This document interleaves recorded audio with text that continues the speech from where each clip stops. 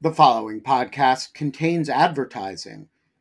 To access an ad-free version of the Lawfare podcast, become a material supporter of Lawfare at patreon.com/lawfare. That's patreon.com/lawfare. Also, check out Lawfare's other podcast offerings: Rational Security, Chatter, Lawfare No Bull, and The Aftermath. It's that time of the year. Your vacation is coming up. You can already hear the beach waves, feel the warm breeze, relax, and think about work. You really, really want it all to work out while you're away. Monday.com gives you and the team that peace of mind.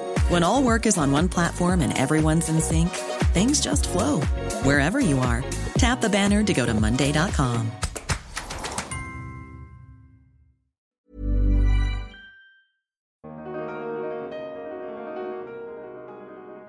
I think that the U.S. domestic situation today is deeply troubling in a lot of respects, and I certainly am not as confident in the future of American democracy as I would like to be. I think, though, that one of the advantages of being a historian is it gives you a little bit of perspective on some of these contemporary debates. And so the U.S. domestic situation now isn't great. Is it worse than it was, say, in 1969, when there were several hundred bombings in the United States in the course of a single year? Is it worse than it was, in the 1930s? I don't think the answer is yes. I think we've faced real severe domestic challenges in the past. Is it worse than it was during sort of the peak of Joe McCarthy's influence in the early 1950s? That was a pretty ugly period as well. And so one point I think that history reminds us of is that our troubles may be great, but they are not unprecedented, and there has been significant resilience in the American system before. I'm Bryce Clem, and this is the Lawfare Podcast, January 19th, 2022. I sat down recently with Hal Brands, the Henry A. Kissinger Distinguished Professor of Global Affairs at the Johns Hopkins School of Advanced International Studies. Professor Brands is the author of the new book, Twilight Struggle: What the Cold War Teaches Us About Great Power Rivalry Today. He is also the author of a new article in Foreign Affairs, The Overstretched Superpower, which argues that the United States might have more rivals than it can handle. We covered a range of topics, including the origins of containment, the rise of Sovietology in academia, and what the Biden administration could learn from the Cold War. It's the Lawfare Podcast, January 19th, Hal Brands on Lessons from the Cold War. Before we get into the book, I was wondering if you could talk about your career and your service in government. I believe you served at the Department of Defense, and how that experience influenced your decision to write this book. Well, I'd be happy to, and thanks for having me on the podcast. It's a good opportunity to talk. So I'm really an academic by trade. I knew from a relatively early age that researching and writing and teaching were really my passions. And so I took sort of a fairly traditional academics path. I got a PhD in history and then went on to teach in the public policy school at Duke before moving to Johns Hopkins, where I am today. But I guess what made me a little bit unusual for most academic historians is that I always came at history from the perspective of thinking about what it might be able to teach us about contemporary policy challenges and having an interest in doing policy analysis and writing on policy issues at the same time that I was trying to produce interesting history. And so even when I was in grad school, I did a little bit of consulting work for the Department of Defense on issues pertaining to security in Latin America and things like that. And then when in 2015, I had the opportunity to go work for Ash Carter when he was the Secretary of Defense, as sort of an advisor for strategic planning to him. And it was interesting because it allowed me to get sort of an inside look at a variety of issues, from the war against ISIS to the U.S.-China competition. And it really made me curious about how I could sort of more directly marry up my academic training as a Cold War historian, it turns out, with my policy interests. And so I think you can see from there sort of where the idea from this book comes from. It was an effort to put together my academic background with, I think, the most important policy issue the United States faces today. So your sort of impetus for applied history, I was wondering if you could talk about maybe some of the pros and cons of using applied history in policymaking. So I think history has always been used in policymaking, and I think it's used even when policymakers hardly realize that they are using it. And so we all have a personal history, or we all have an understanding of history that shapes our approach to decision making, whether that's explicitly or implicitly. And so I think the idea behind applied history or the use of history in policy, or whatever one wants to call it, is simply that since history is omnipresent in the making of policy, let's try to make that use explicit and systematic and rigorous rather than superficial. And so I think the need for that is particularly compelling when we think about the history of the Cold War. And so one of the arguments that I make in the book is that we will use Cold War history whether we mean to use it or not. The Cold War, after all, is really the only time in America's history that it has faced a multi-decade competition against an authoritarian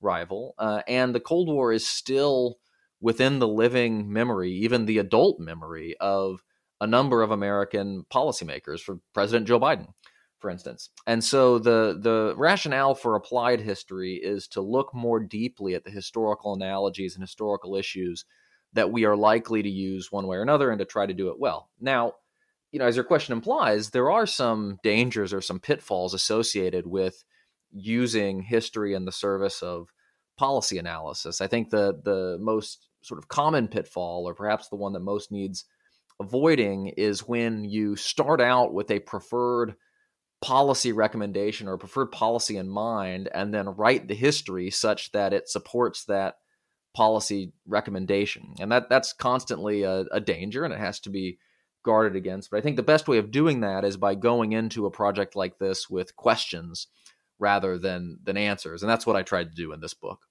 Let's start with the title of the book. And I was just wondering if you could define for our listeners what is a twilight struggle? So the term twilight struggle really came into the American consciousness, I think, with a speech that President Kennedy gave in 1961, in which that was what he basically called the Cold War. And I think the reason he did that is because the concept of twilight expresses a situation that is neither one thing or another, right? It's not neither day nor night. And that was a fairly good metaphor for the Cold War. The Cold War, it wasn't a hot war. I mean, there were hot wars that played an important role in the Cold War. The U.S. fought major wars in places like Korea and Vietnam. For instance, there were proxy wars points around the globe at various times during the Cold War, but it wasn't a traditional great power war of the sort we had seen in World War I or World War II. At the same time, it certainly wasn't peace. It certainly wasn't peace as Americans had understood that term prior to the Cold War. There was really no respite from geopolitical competition during the Cold War. The troops never really came home after World War II. The United States forged alliances, and it had military deployments in places like Germany and Japan, sort of patrolling the front lines of the free world.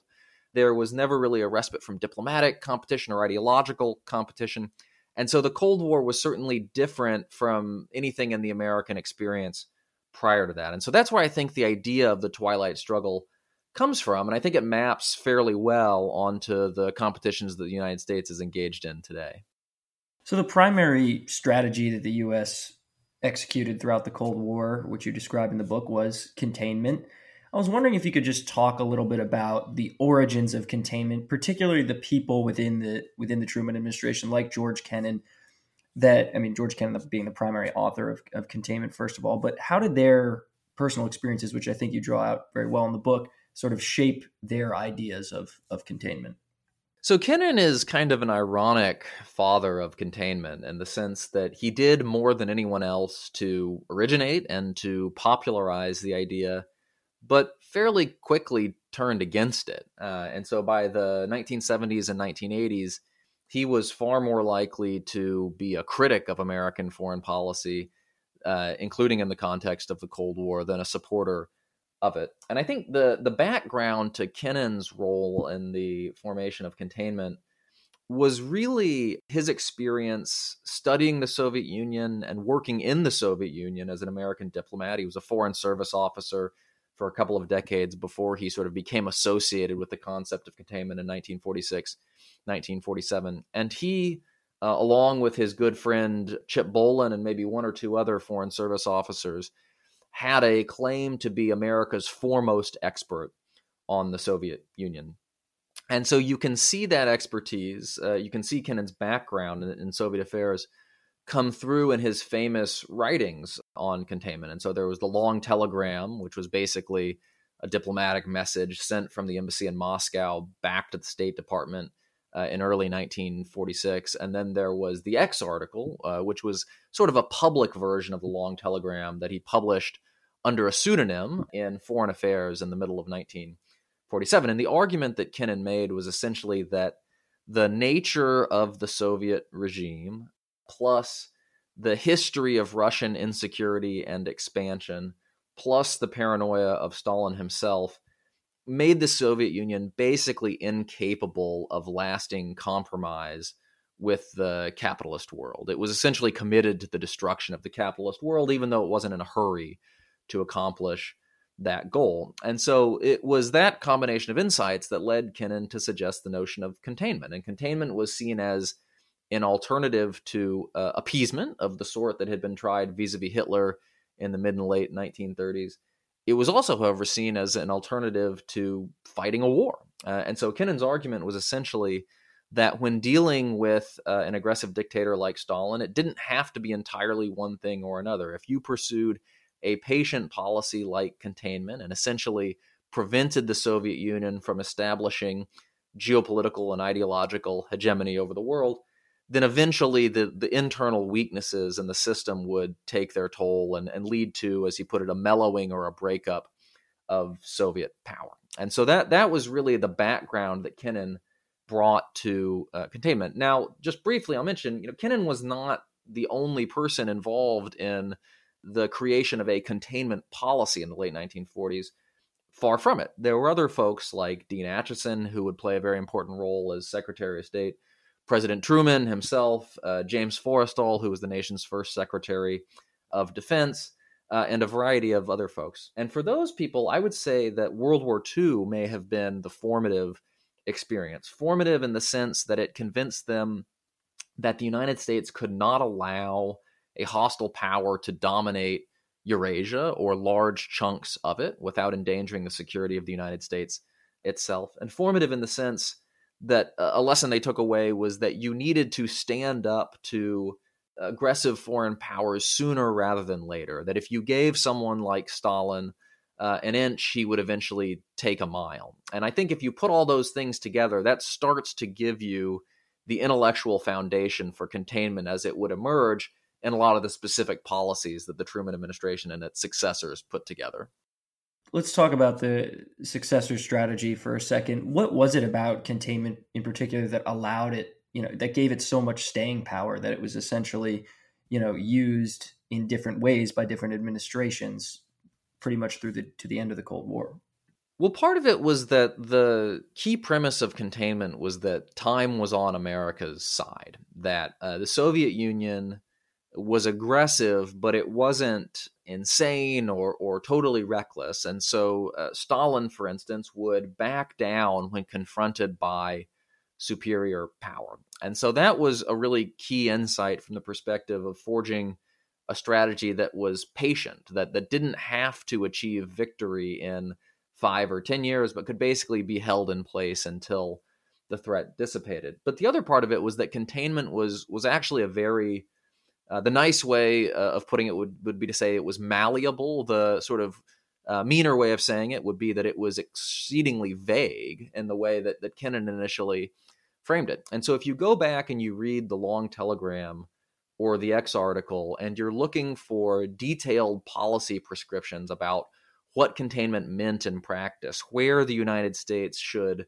primarily focus on checking Soviet power, what methods it should use to do so, you're going to be really disappointed.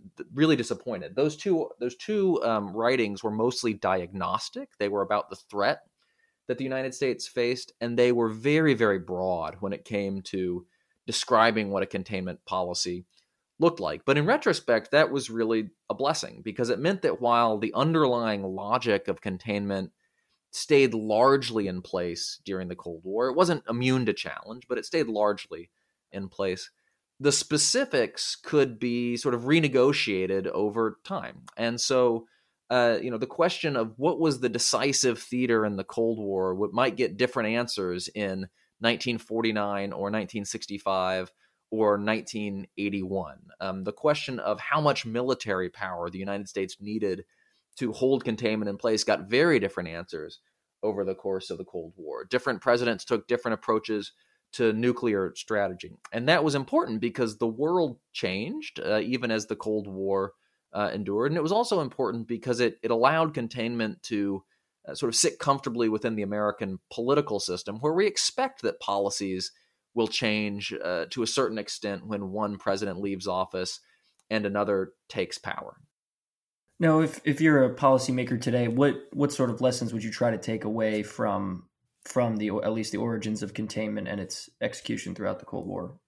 Well, one lesson I think we're living right now is that it takes time for successful strategies to come together. I think I say we're living it right now because the last two American presidents, one Republican, Donald Trump, one Democrat, Joe Biden, have agreed that the United States needs to move into a more competitive policy vis-a-vis China, and that the responsible stakeholder in the engagement policy essentially failed to achieve its objectives.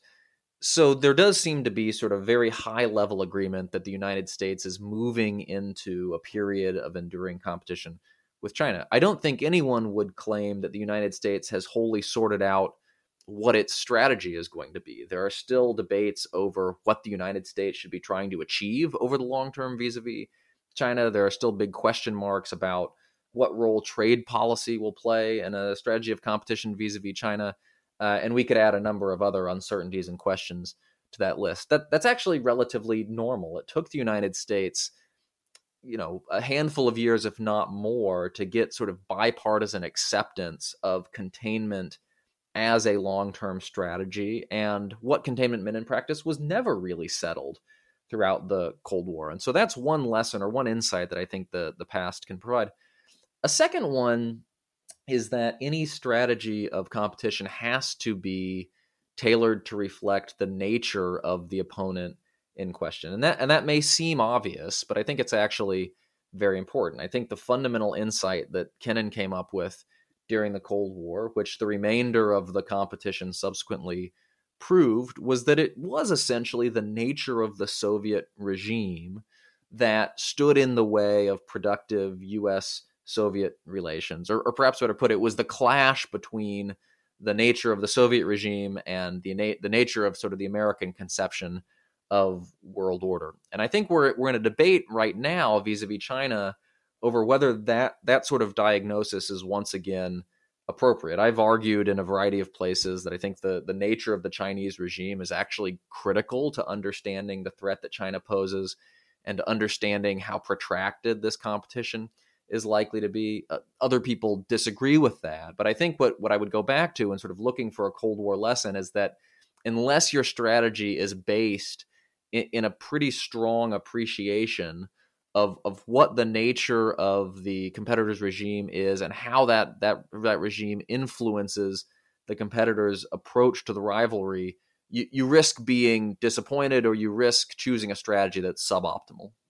You just mentioned there that the Trump administration definitely recognized China and growing competition with China as somewhat of an existential crisis, and that was sort of played out in certain policy documents at the beginning of the administration, being the National Security Strategy, authored by H.R. McMaster, and the other being Secretary Mattis's National Defense Strategy.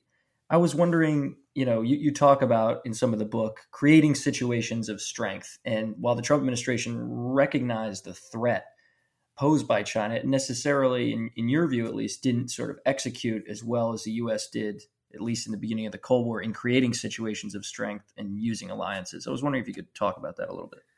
I would say that the Trump administration's record on China in particular was muddled. And so there were certain areas where the administration mustered a fair amount of clarity. And so the strategy documents that you mentioned, some other documents put out by the State Department and other folks later in the administration, were more forthright in declaring China to be a strategic competitor of the United States than I think any comparable strategy documents during the post-Cold War period. And I think that was an important contribution because you can't start solving a problem unless you first admit that a problem exists. And so simply admitting that the American theory of success vis-a-vis China during the post-Cold War era, which was basically that by drawing China into the existing liberal international order, we would change China's behavior and perhaps its political complexion over time. Admitting that that theory of success had not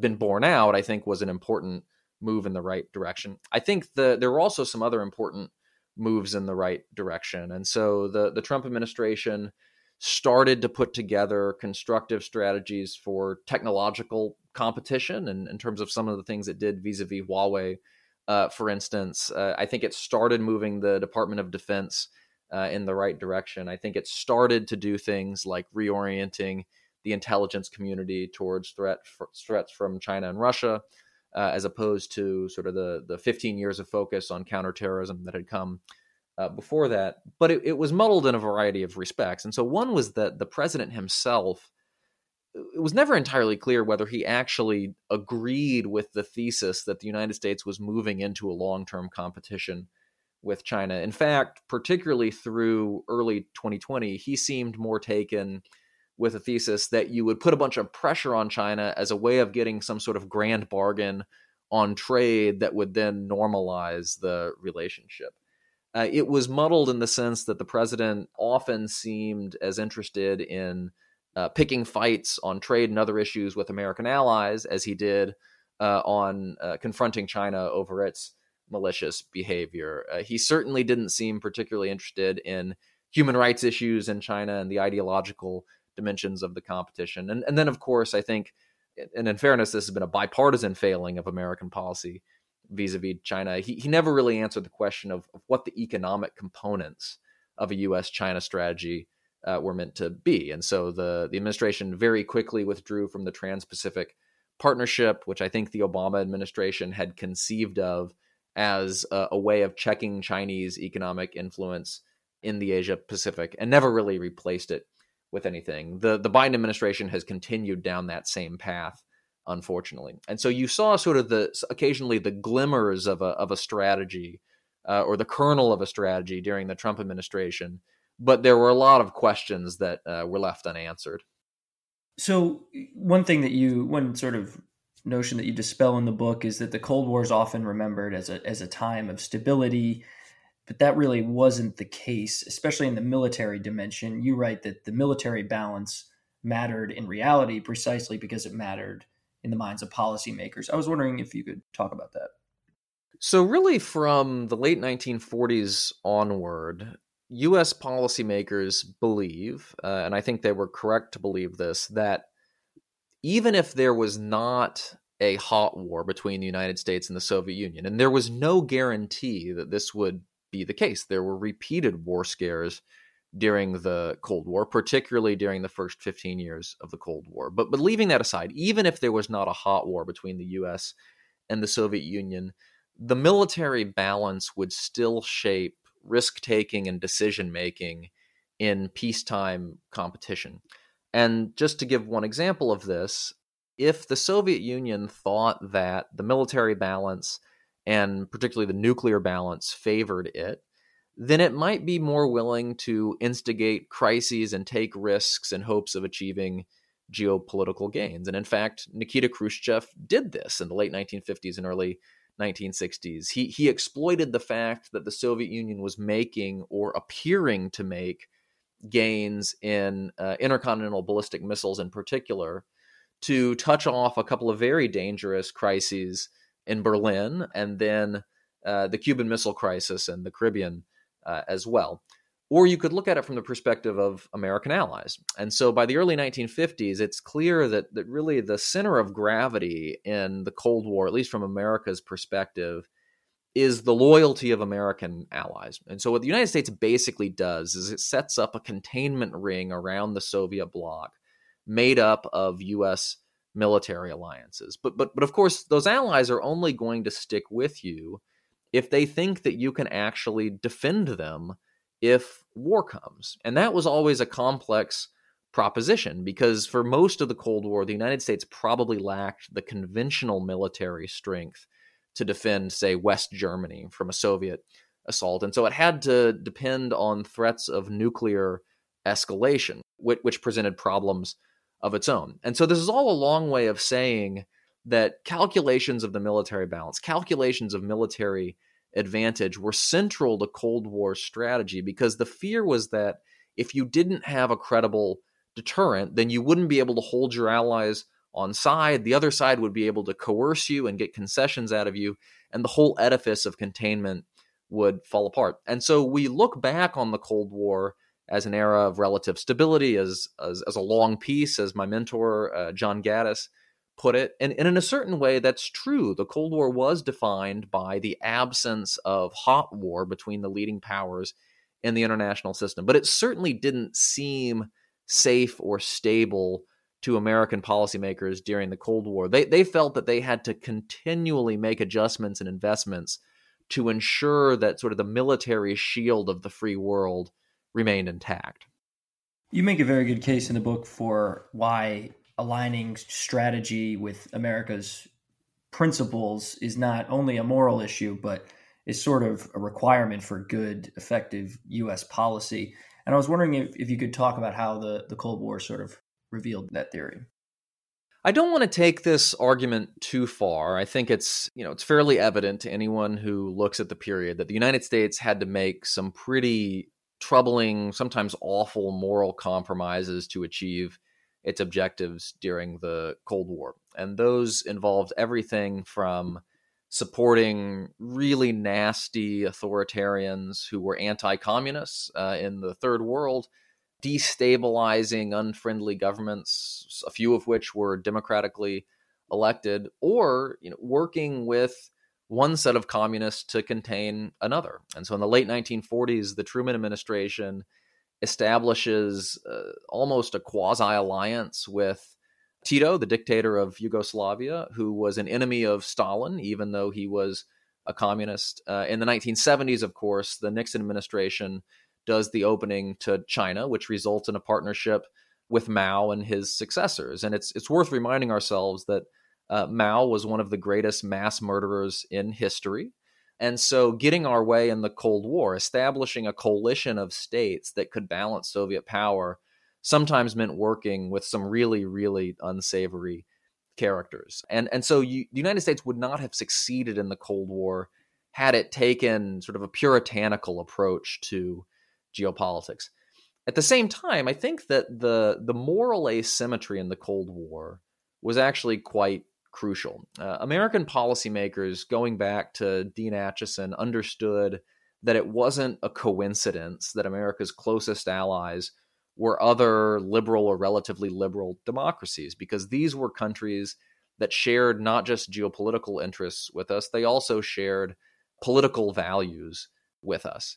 It was very important as well that the United States was able to tap into the ideological enthusiasm of the populace to wage the Cold War. And so if you go back and you look at the speech that Harry Truman gave to Congress in March 1947, he's doing it with a specific purpose in mind. He's asking for about $400 million in aid for Greece and Turkey, which were then under communist pressure in one way or another. But the speech itself is very sweeping and ideologically stark. It talks about a conflict between two fundamentally different ways of life. It says that the United States must make its policy to support free peoples who are under threat from subversion or coercion. And there was a reason for this. Truman understood that you couldn't get Americans fired up for a competition of any sort by simply talking about sort of obscure points on a map. You had to relate the the issue to the democratic values and the support for self-determination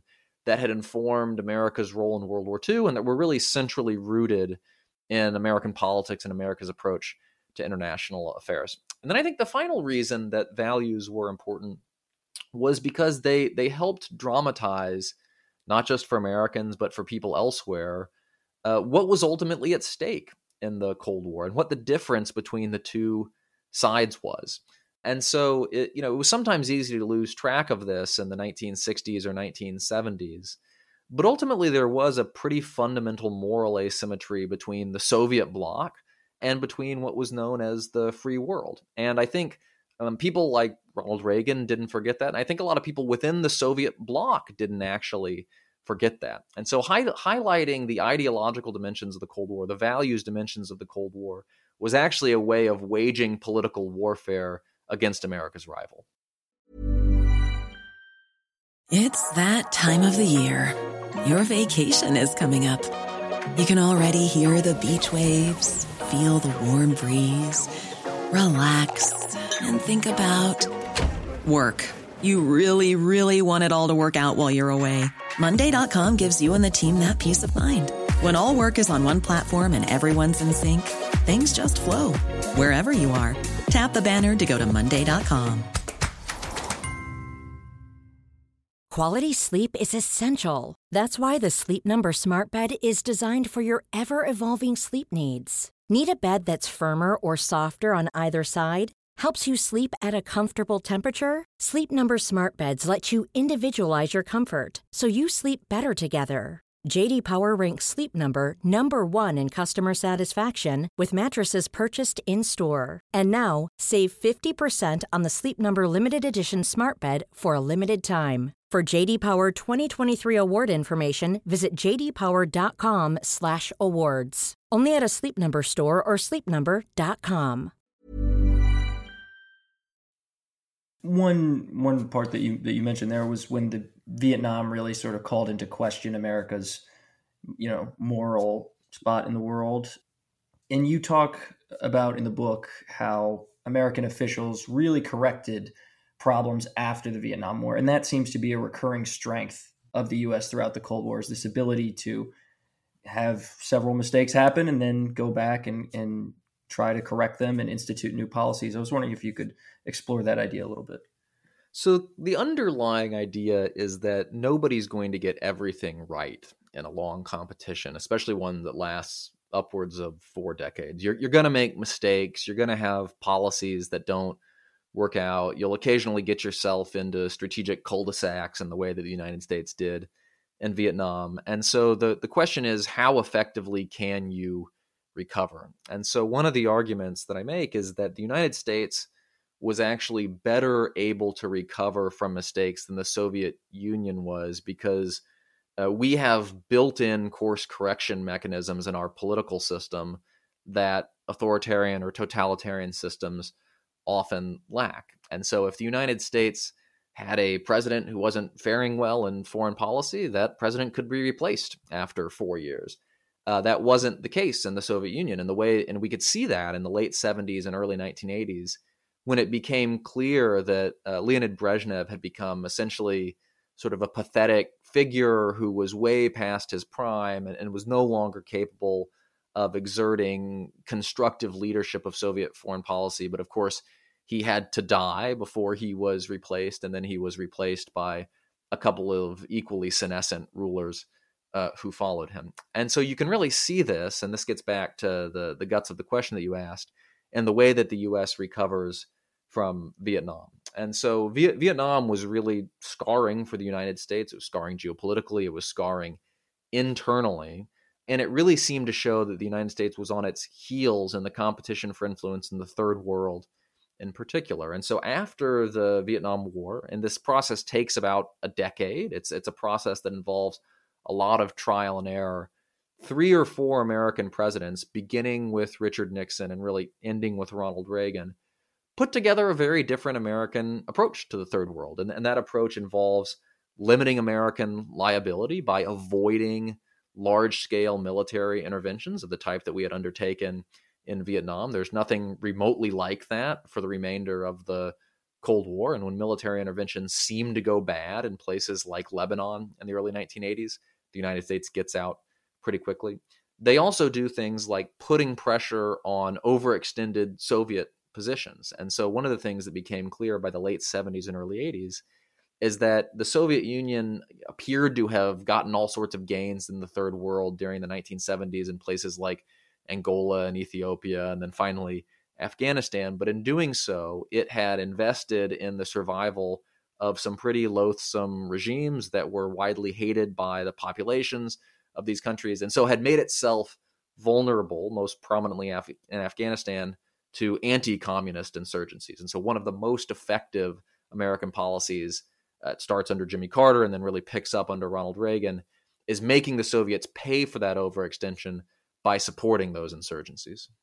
You cover the rise of the U.S. intelligence agencies starting really from the National Security Act of 1947, I think, if I have that exact date correct.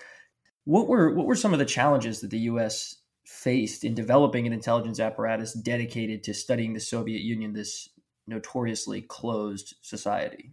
There were a bunch of challenges, and you allude to one of them, which was simply that the Soviet Union was a very hard intelligence target, particularly during the Stalin years. It was mostly impenetrable to foreigners. It had really well-developed security mechanisms, not just for keeping out spies, but for preventing Soviet citizens from talking even to foreigners. And so figuring out how to develop some degree of expertise on what in many ways was the ultimate intelligence hard target was very difficult. There was another challenge, though, which was just that there was a certain resistance to the idea that a democratic society like the United States should have a standing, well-developed intelligence apparatus outside of major war. This, again, was really the first time that the United States had done something like this. This is why the National Security Act of 1947, which you mentioned, which created not just the CIA, but also the National Security Council and a bunch of other things that become central to the national security state, is so important. And so over the course of the Cold War, the United States has ongoing debates about what is the proper level of transparency, what is the proper level of oversight for an intelligence agency in a democratic society. And as was the case with containment writ large, the country provides different answers to those questions over time. And so the CIA has a lot of autonomy in the late 1940s and 1950s. By the early 1970s, some of that autonomy is getting stripped away because of revelations of things that the CIA had done at the behest of American presidents that were seen to contravene American moral values. So engaging in assassination plots against Fidel Castro and other hostile rulers and regimes, for instance. And so this is an ongoing conversation in the United States over the course of the Cold War. I would argue that the United States actually did better than is sometimes believed in understanding the enemy during the Cold War. There's been a lot of discussion about things the CIA got wrong, particularly with respect to overestimating Soviet economic performance and perhaps not precisely predicting the end of the Cold War and the collapse of the Soviet Union. I think a lot of those critiques are actually overdrawn. I think the CIA had a very good sense of the accumulating problems in the Soviet economy and society, even from the late 1960s onward. And I think the CIA's reporting on the coming collapse of the Soviet Union in 1990 and 1991 is actually pretty good, given all of the uncertainty around those events. That's a bigger debate, which I'm happy to go into. But overall, the argument I would make is that America actually did pretty well in terms of reconciling a democratic form of government with the needs of effective intelligence and long-term competition. And one thing that was sort of key to that reconciliation that you're talking about there is sort of the parallel rise in academic Sovietology that begins during the Cold War. I was wondering if you could sort of talk about the rise of Sovietology.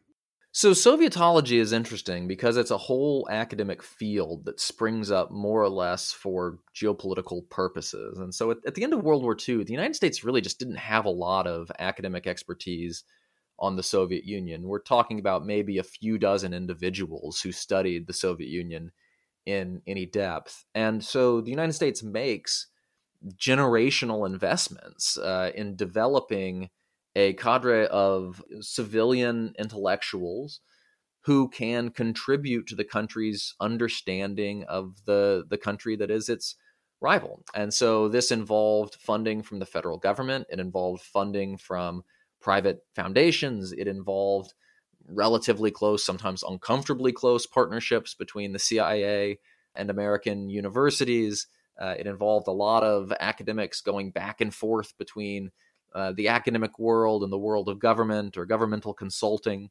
And it basically created over time a pretty rich body of American knowledge on the Soviet Union. Now, again, sort of how effective academic Sovietology was in understanding the Soviet Union is a subject of some debate. There's some work that looks very bad in hindsight, that looks very naive on things like the durability of the Soviet system or even sort of the nature of Soviet rule. But if you look back, I think the United States had a much better understanding of the Soviet Union and sort of a much richer overall body of knowledge for having academic Sovietology. And so there were really good, insightful debates in the world of academic Sovietology on the problems within the Soviet economy in the 1970s and the early 1980s. There were interesting debates between government and institutions like the Rand Corporation over how much the Soviets were spending on defense and how much of a burden that posed for the Soviet economy and the Soviet system. There was a lot of good work that came from demographers, for instance, that revealed how advanced the crisis of the Soviet system was as early as the late 1970s and early 1980s. And so if the question that, or I guess if the problem that academic Sovietology was meant to solve was to give the United States a better understanding of the strengths and weaknesses of its opponent in the Cold War, then I think it mostly passed that test. When thinking about today and U.S. academia in terms of studying China, we find ourselves in somewhat of a different situation with, I know, I personally have a number of friends who studied abroad in China, which is something that probably wouldn't have been done in the early Cold War. Where do you think sort of the U.S. strengths and weaknesses are vis-a-vis its academic study of China at the moment? So I think we're in a much better position vis-a-vis China than we were at the outset of the Cold War vis-a-vis the Soviet Union. There are, as you mentioned, there are pretty robust bodies of academic knowledge about China. There are a couple generations of academics who were able to study in China, to do research in China, to have access to that society in a way that was never really possible in the Soviet Union, say in the 1930s, 1940s, even the 1950s. And so I think in that respect, we're starting from a better place now than we did during the Cold War. I don't think there's anyone, though, who really thinks that the overall body of knowledge we have on China, academic, governmental, and otherwise, is sufficient to meet our purposes in this competition. I think it's become more and more difficult over time to assess the strategic intentions of the Chinese regime as that regime has become more and more closed off, not just from American observers, but from Chinese observers as well. I think it's likely that it will be harder and harder for American academics to visit China over time. And so the knowledge that a lot of American academics have of China right now is going to be a little bit of a wasting asset in years to come. And we have found, at least it's been reported in the press, that the Chinese government, the Chinese regime is very difficult to penetrate through traditional intelligence sources. And so I was speaking with Michael Morrell, who's formerly the acting director of the CIA, a couple of weeks ago. And he was of the opinion that we're not anywhere near where we need to be vis-a-vis Russia or China, but China in particular. And unfortunately, I think that judgment is probably correct. So I want to move to more the structure of the U.S. government and how that changed throughout the Cold War. And one myth that you dispel is sort of the rise of the imperial presidency. It definitely rose, but it's sort of a common myth that you hear is that, the U.S. bureaucracy just expanded and ballooned and the authority of the president was continually growing throughout the Cold War, and it was sort of this linear trajectory. But you cite some of the give and take that really happened in presidential authority during the Cold War. And it's hard not to compare it to the current moment as, sort of the global war on terror has taken on a new shape. And after the withdrawal of Afghanistan, there's continued debate about presidential war powers. What can we learn from that Cold War experience?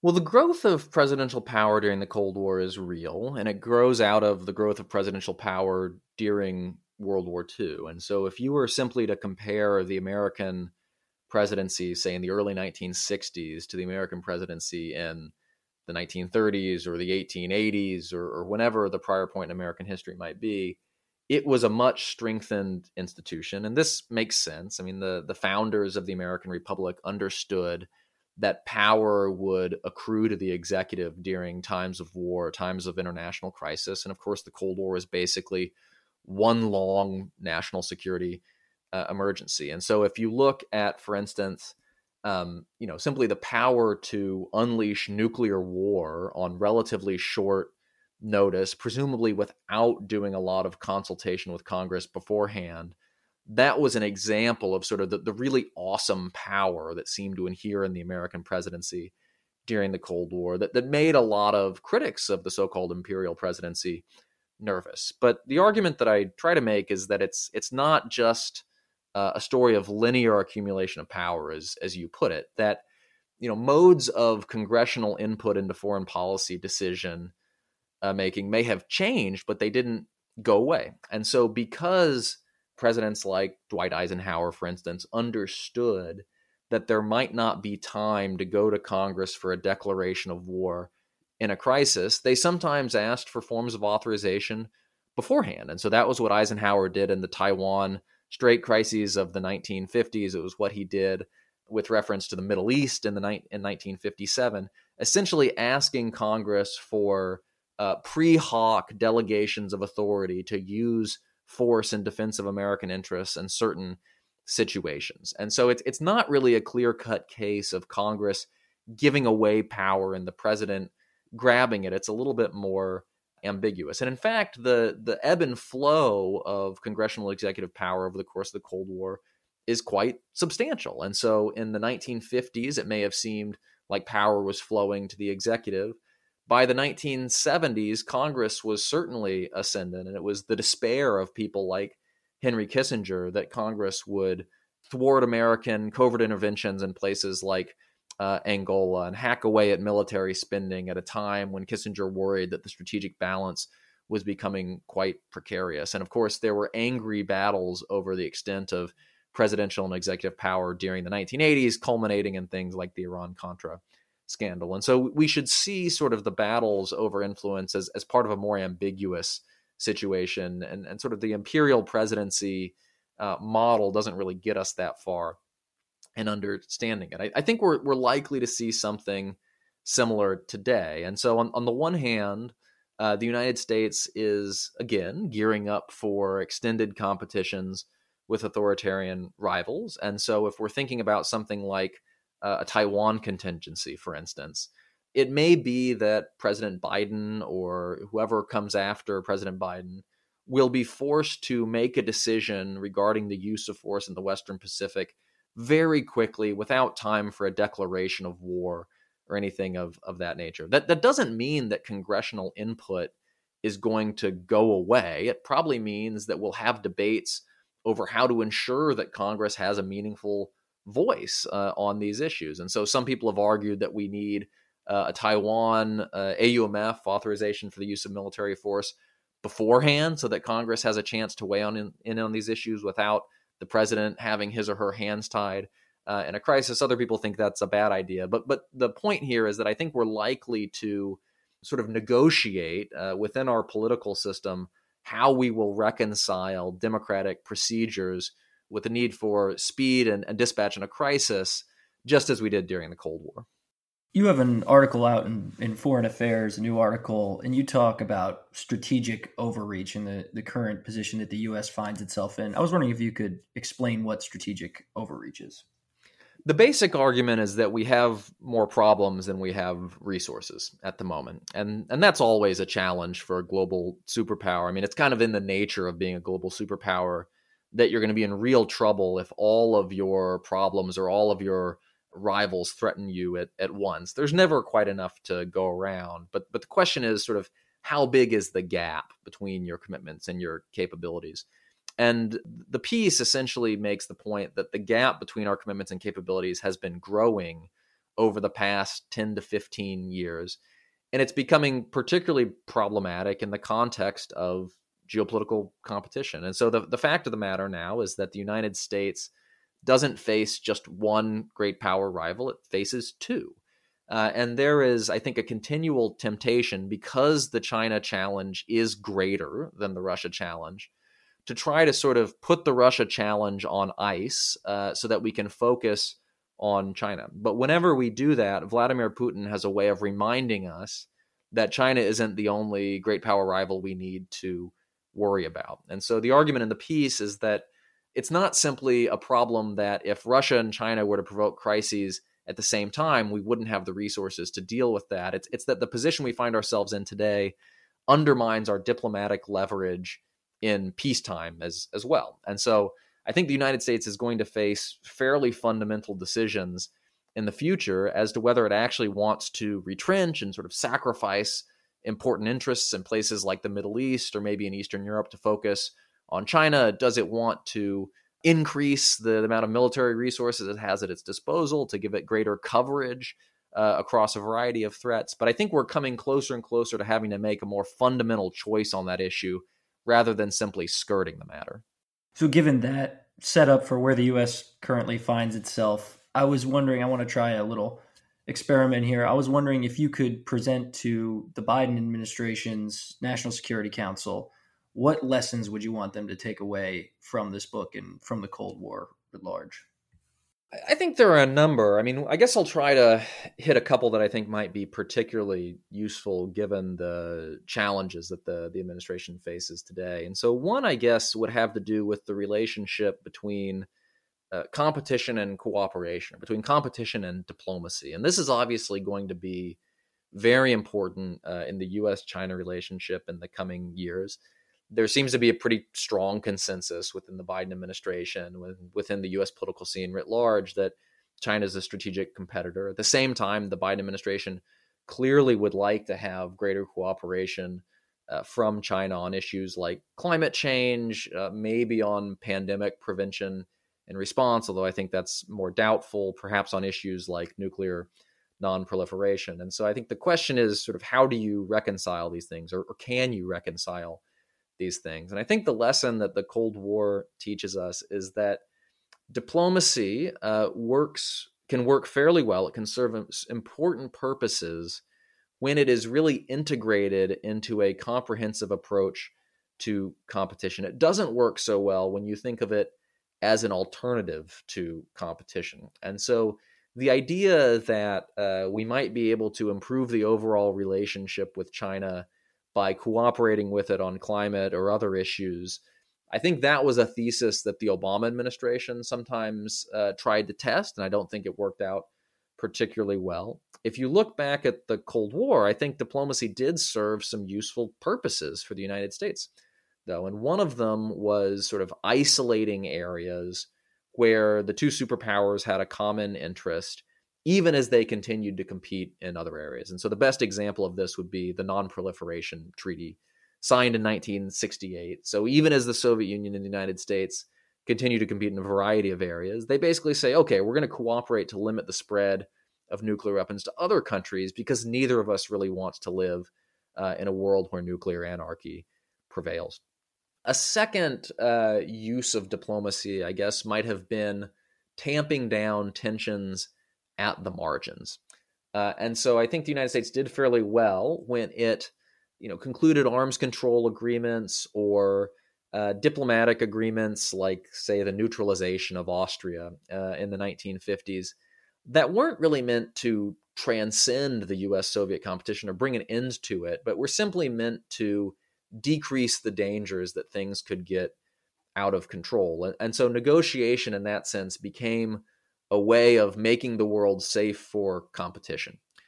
And then the third way in which diplomacy helped the United States was in kind of maintaining a tolerable pace throughout the Cold War. And so there were times when the United States basically winded itself by running too hard in the competition. And you mentioned Vietnam earlier. That's obviously the best example of this. And so if you look at the Nixon administration's initial strategy of détente with the Soviet Union in the late 60s and early 1970s, I think the goal was basically to give the United States a strategic breather, to turn down the intensity of the Cold War in the Third World, in the strategic arms race, and in other places, so that the United States could recover until it was better able to run at top speed again.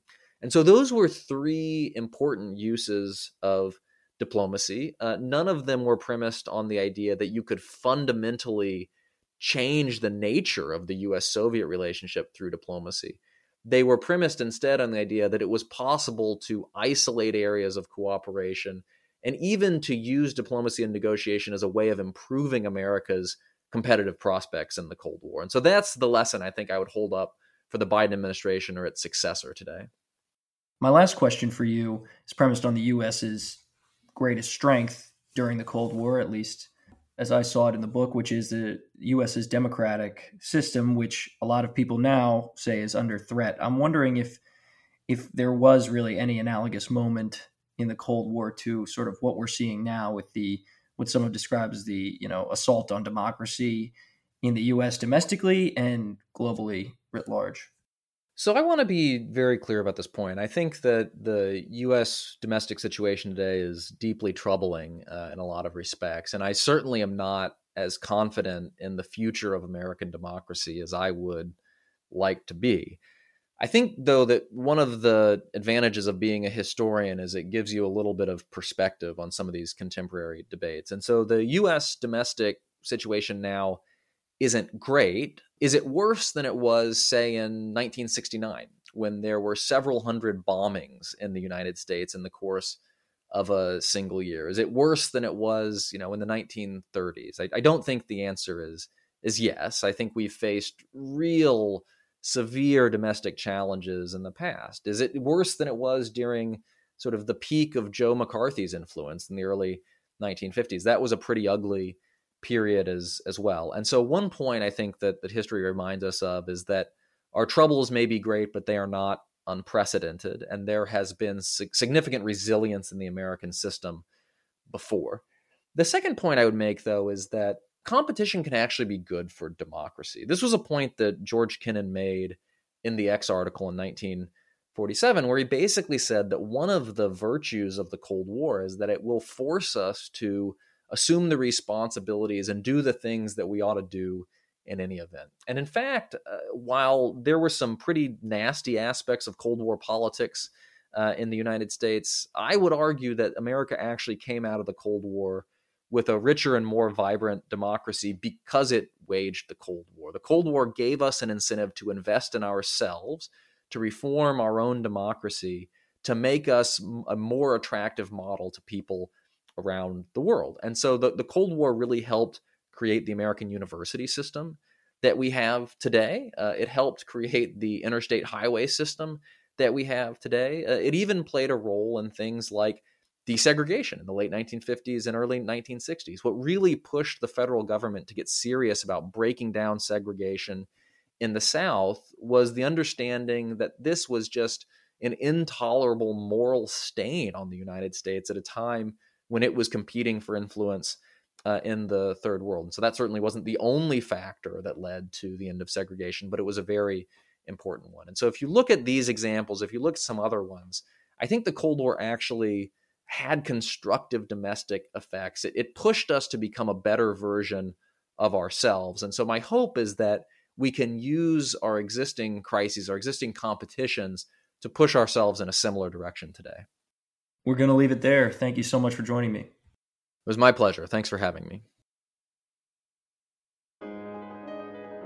The Lawfare Podcast is produced in cooperation with the Brookings Institution.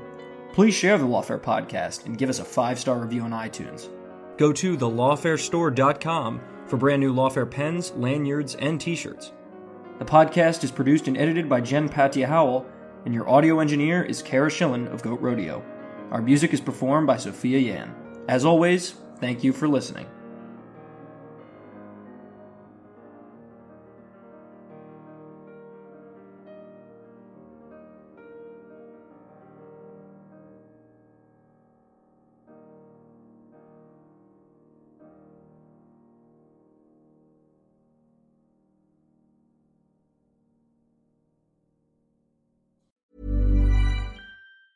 Hey, it's Danny Pellegrino from Everything Iconic. Ready to upgrade your style game without blowing your budget?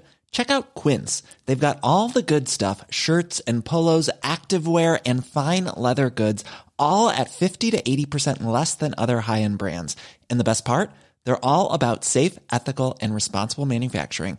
Get that luxury vibe without the luxury price tag. Hit up quince.com/upgrade for free shipping and 365-day returns on your next order. That's quince.com/upgrade.